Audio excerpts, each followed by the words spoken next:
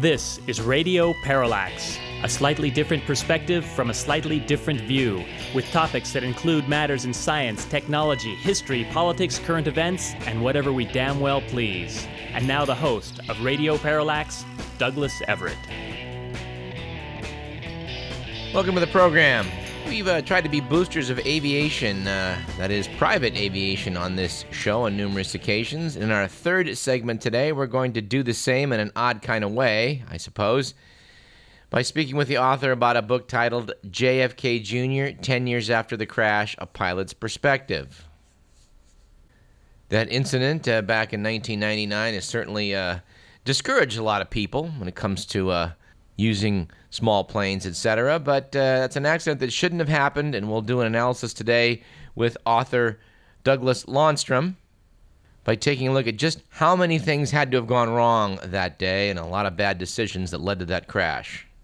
We don't believe that small planes are inherently that dangerous if one exercises the usual amount of caution, and we'll discuss that in our third segment today. Let us begin today's program, as we like to do, with On This Date in History. The date in question is the 24th of February. It was on February 24th in 1821 that Mexican independence leader Agustín de Iturbide issued the Iguala Plan, calling for a European prince, if one could be found, to rule an independent Mexico. As it would turn out, Iturbide himself became emperor. Sad in history how often the strong man takes over after an independence movement, eh? 4 years later, February 24th, 1825, Thomas Bowdler died in Wales. Bowdler stripped Shakespeare's plays of language he thought inappropriate and published an acceptable version in The Family Shakespeare. He made his name a verb. To Bowdlerize is to expurgate. On this date in 1848, French King Louis Philippe, the Citizen King, was overthrown by revolutionary citizens. I like that phrase, though, Citizen King, which almost ranks right up there with Louis XIV's The State? That's me. February 24th in 1868 that the U.S. House of Representatives voted to impeach President Andrew Johnson, citing Johnson's removal of Secretary of War Edwin M. Stanton as a violation of the Tenure of Office Act. This whole impeachment of President Johnson was a trumped-up bunch of baloney by evil Republican politicians, something they got around to repeating during the Clinton administration. For the record, Johnson was the first president to be impeached. He was not convicted. Bill Clinton was the second. He was also not convicted. And if you're keeping score, Richard M. Nixon was not impeached. He resigned the presidency before the proceedings could go forward. It was on February 24th in 1917 that Great Britain released the Zimmermann Note, a coded telegram message from Germany to its ambassador in Mexico, suggesting an alliance if the U.S. should enter World War I. Mexico, as a result, would get Texas, New Mexico, and Arizona back. This note helped turn U.S. public opinion firmly against Germany. And on this date in 1968, the discovery of pulsars, pulsating radio sources from deep space, were announced. We now know that these formerly mysterious radio signals come from spinning neutron stars. The rotation period, and thus interval between observed pulses, is very regular in many neutron stars. For some pulsars, the regularity is as precise as an atomic clock. By the way, those plaques we attached to the Voyager spacecraft going out of the solar system do contain information on where to find our solar system based on references to nearby pulsars. Personally, the irresistible part about that story, where they sent a gold disc record out into space, which included the sounds of Earth, people praying, various musical performances, was the famous Saturday Night Live parody of this, announcing the first message received from deep space: send more Chuck Berry.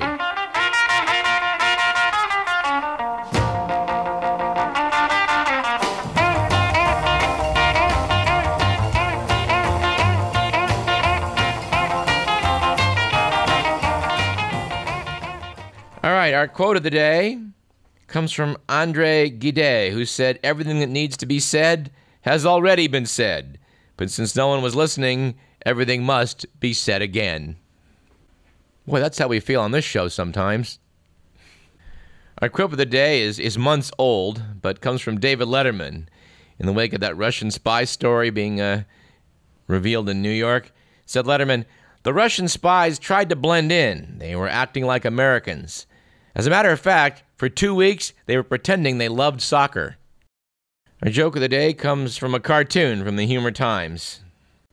Shows a panhandler out in the streets of New York City down on his luck, holding out a hat next to a sign that says, "Help! Spend it all on how to survive a stock market crash books." Our stat of the day comes from the Wall Street Journal. Not always a reliable source, but according to the Journal, about 23% of all U.S. workers now require licenses to do their jobs, with more than 1,110 professions regulated by various states. Among the jobs that require licenses in some states are florists, interior designers, manicurists, and shampoo specialists. And boy, a friend of mine ran into one of those phony shampoo specialists. Man, was her hair a mess. Interestingly, at least to date, hosting a radio show does not require a license. Our bonus stat of the day, this year's Super Bowl victory by the Green Bay Packers over the Pittsburgh Steelers was seen by 111 million viewers, the largest TV audience in U.S. history. All right, let's jump into the good, the bad, and the ugly.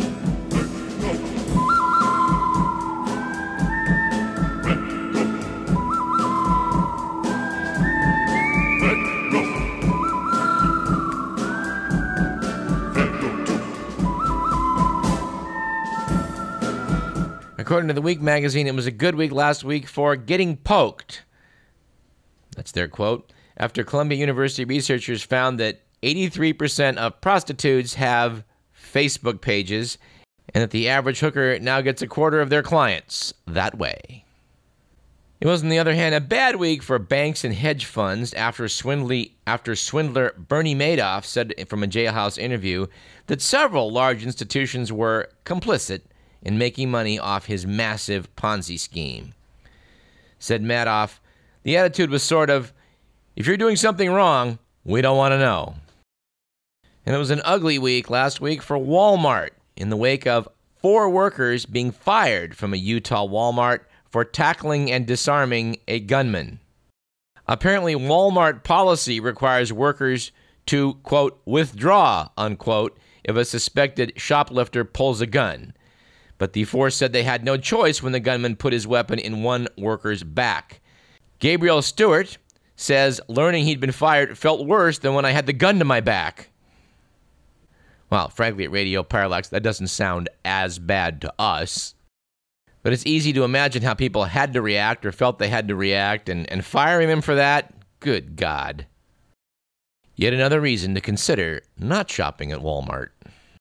And when I say that, of course, I would note that that opinion, like all those heard in this program, do not necessarily represent those of KDVS, our sponsors, or the Regents of the University of California. None of whom, we have to add to our knowledge, ever had to tackle a gunman in a Walmart. All right, we have to talk about the international political scene in the wake of the fact that Libya is now having a lot of turmoil. It's surrounded by 2 toppled governments on either side, Tunisia to its west, Egypt to its east. Could this mark the beginning of the end for Muammar Gaddafi? We'll have to see. I must say that the actions of the American government, that which invades Middle Eastern countries to depose dictators, has been sort of, let's just say puzzling. The administration has not scored a lot of points in the streets of Cairo. Noted the Washington Post, when protests began, there was an assumption among young Egyptians that America could not help but stand with them.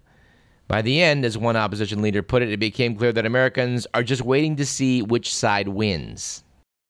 The New York Times reported that Obama's foreign policy advisors and aides were deeply divided as to what to do about Egypt. Members of what was described as the traditional foreign policy establishment, including Secretary of State Hillary Clinton, were warning that Mubarak's immediate ouster might lead to chaos, while younger, more idealistic aides insisted that America's failure to side with the protesters could be remembered with bitterness by a rising generation. Now, I'm sure that many of you find it a little bit odd that we did invade Iraq, supposedly to get rid of this terrible tyrant. And meanwhile, in other Arab capitals, as the populace protests to try and get rid of its ruling elite, we just don't seem to be jumping into the whole fray. I guess that's why it's called diplomacy. But the Arab world does seem to be on fire right now, intending to rid itself of bad governments, and you'd think we'd be behind this. We'll continue to monitor events as they proceed. Speaking of monitoring events, how about the fact that Arianna Huffington sold the HuffingtonPost.com website to AOL for $315 million. After dividing the spoils among venture capitalist pals of hers, she'll walk away with $18 million personally and a new title as president and editor-in-chief of AOL's Huffington Post Media Group. Wrote Tim Rutan in the Los Angeles Times, to understand Huffington's business model, picture a galley rowed by slaves and commanded by pirates. After all her bluster about Wall Street plutocrats and crony capitalism, she's made a fortune off the backs of unpaid scribes and content, quote, aggregation, unquote, a polite term for stealing from legitimate news outlets that actually pay their writers. Wrote David Carr in the New York Times, Huffington Post is basically the template for all digital media where low-cost or no-cost content is becoming the norm. And boy, talking about standing on the sidelines and seeing which side's going to win and then jumping in, that strikes us as the Arianna Huffington modus operandi. When her husband ran for Senate some years ago, she was an arch conservative. Then realizing there was a market for opposition to arch conservatism, she switched sides. Wrote Chris Hedges, the sale of the Huffington Post to AOL for $315 million and the tidy profit of reportedly at least several $million made by principal owner and founder Arianna Huffington, who is already rich, is emblematic of this new paradigm of American journalism. The Huffington Post, as Stephen Colbert pointed out when he stole the entire content and rechristened it the Cole Buffington Repost, produces little itself. The highly successful site, like most internet sites, is largely pirated from other sources, especially traditional news organizations, or is the product of unpaid writers who are rechristened, quote, citizen journalists, unquote. It's driven by the celebrity gossip that dominates cheap tabloids with one or two stories that come from the New York Times or one of the wire services to give it a veneer of journalistic integrity. Hollywood celebrities, or at least their publicists, write windy and vapid commentaries, and this, I fear, is what news is going to look like in the future. The daily reporting and monitoring of city halls, courts, neighborhoods, and government, along with investigations into corporate fraud and abuse, will be replaced by sensationalist garbage and web packages that are made to look like news but contain little real news. He goes on, any business owner who uses largely unpaid labor with a handful of underpaid non-union employees to build a company that's sold for a few $100 million, no matter how he or she is introduced to you on the television screen, is not a liberal or a progressive. Those who take advantage of workers, whatever their outward ideologic veneer to make profits of that magnitude, are charter members of the exploitative class. It was bad enough that Huffington used her site for flagrant self-promotion, although the cult of the self has reached such dizzying proportions in American society that such behavior is almost expected, but there's an even sadder irony that this was carried out in the name of journalism. Something's happening here, Bob Dylan sang in The Ballad of a Thin Man, but you don't know what it is, do you, Mr. Jones? I don't know. Provocative remarks, but when I look at what's passing for mainstream journalism, you have to shake your head as well. In the wake of this brewing, possibly wonderful news story about the Sacramento Kings moving to Anaheim, we have this bit of so-called journalism from the Sacramento Bee. To quote Ms. Voisin, they can't do this now. They just can't do this. Abandon Sacramento while the community's in the throes of a crippling economic slump and psychological depression? Split for Anaheim less than a decade after being characterized as the NBA's model franchise? After almost 26 years as the cultural, sports, and entertainment identity of a region? Not the Kings. Please. No. This is serious, folks. Well, it might be serious for Eileen Voisin, who has to write about sports drivel every day. But for the rest of us, I think it's considerably less momentous. This is all based on the fact that the NBA Commissioner David Stern acknowledged last week that the Sacramento Kings and Anaheim officials have held talks about a potential team move. But Stern said he didn't know the status of the talks. In response to this, 8 billboards went up Tuesday night all over Sacramento in an attempt to galvanize the populace into doing whatever we can to keep the Kings here. Well, if keeping the Kings here requires public money, or so that Las Vegas casino billionaire owners don't have to fund it themselves, well, then they can just move to Anaheim. The notion that the Sacramento Kings are the cultural, sports, and entertainment identity of the greater Sacramento region is just pathetic. Personally, I hope that many will answer the Radio Parallax call to mobilize and, if necessary, help the boys pack. Personally, I think the Sacramento Kings moving to Anaheim will, in one fell swoop, improve both areas. Here's a curious story. Faced with an epidemic of lung cancer, the People's Republic of China has ordered its entertainment industry to limit smoking scenes in movies and on television. Cigarettes are ubiquitous on Chinese screens. Fully 90% of films and TV shows depict people smoking. But the State Administration of Radio, Film, and Television said this week that from now on, producers must restrict smoking to scenes essential for character development, and that such scenes should be, quote, as short as possible, unquote. Minors may not be shown smoking at all. More than half of all adult men in China smoke, and the country is the world's biggest producer and consumer of tobacco products. Each year, 1 million Chinese die of tobacco-related illnesses, and that figure is expected to double in the next decade. Thankfully, tobacco is under siege here in America as well. New York City will soon prohibit anyone with a lighted cigarette from venturing into its parks, beaches, or crowded public gatherings. Personally, I think this is a very good thing. I had a patient last weekend lament the fact that as many times as he tried, he could not stop smoking. The stats show that next to crack cocaine, tobacco is the most addicting drug out there. When you restrict it from public areas, you make it easier for the smoker to quit. And of course, smoking is somewhat unique among drugs that are abused, in that when someone near you is abusing it, well, you're abusing it too, unless you manage to stay upwind. Let's close this segment with some political commentary by The Economist magazine, which, although it tends to be conservative, does not run to the American version of conservatism, in that it's sane. Note of The Economist: if only Mr. Rumsfeld had not responded to George Bush Jr.'s call-up in 2001, his career would have been judged by history as valuable and successful. Iraq, of course, has ruined all of that. His attempt to shift most of the blame onto others, mainly Condoleezza Rice, the then National Security Advisor, and Paul Bremer, the civilian administrator of Iraq, is successful up to a point. It is abundantly clear that Ms. Rice badly failed to serve up the right policy options to the president.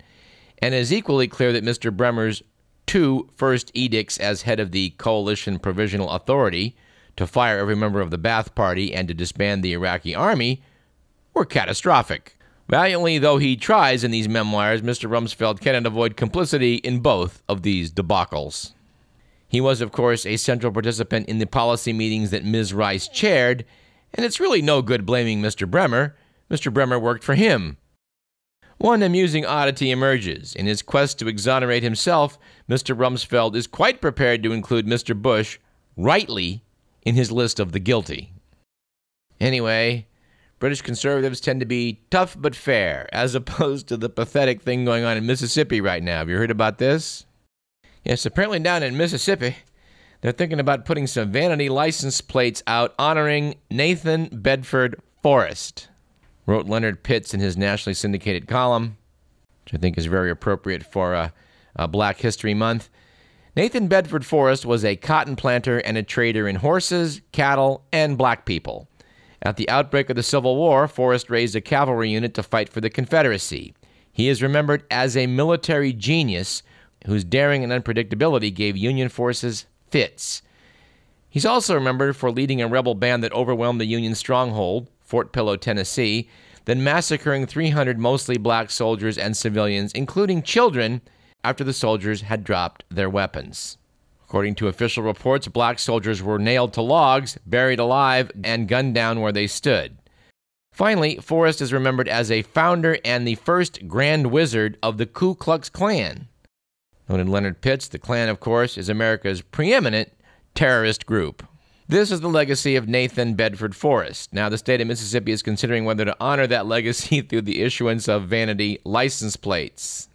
The request to honor Forrest was made by the Mississippi branch of the Sons of the Confederate Veterans, a group often found neck-deep in attempts to rewrite and sanitize the odious history of the Confederacy.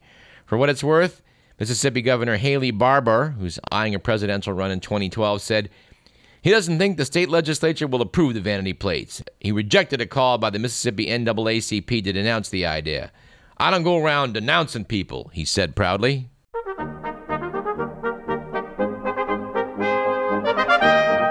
And on that note, I think we need a break. You're listening to Radio Parallax. I'm Douglas Everett. We got lots of stuff to round up in segment 2. And in our third and final segment, where we traditionally do obituaries, we'll be talking to Dr. Douglas Lahnstrom about his book on JFK Jr. Stay tuned.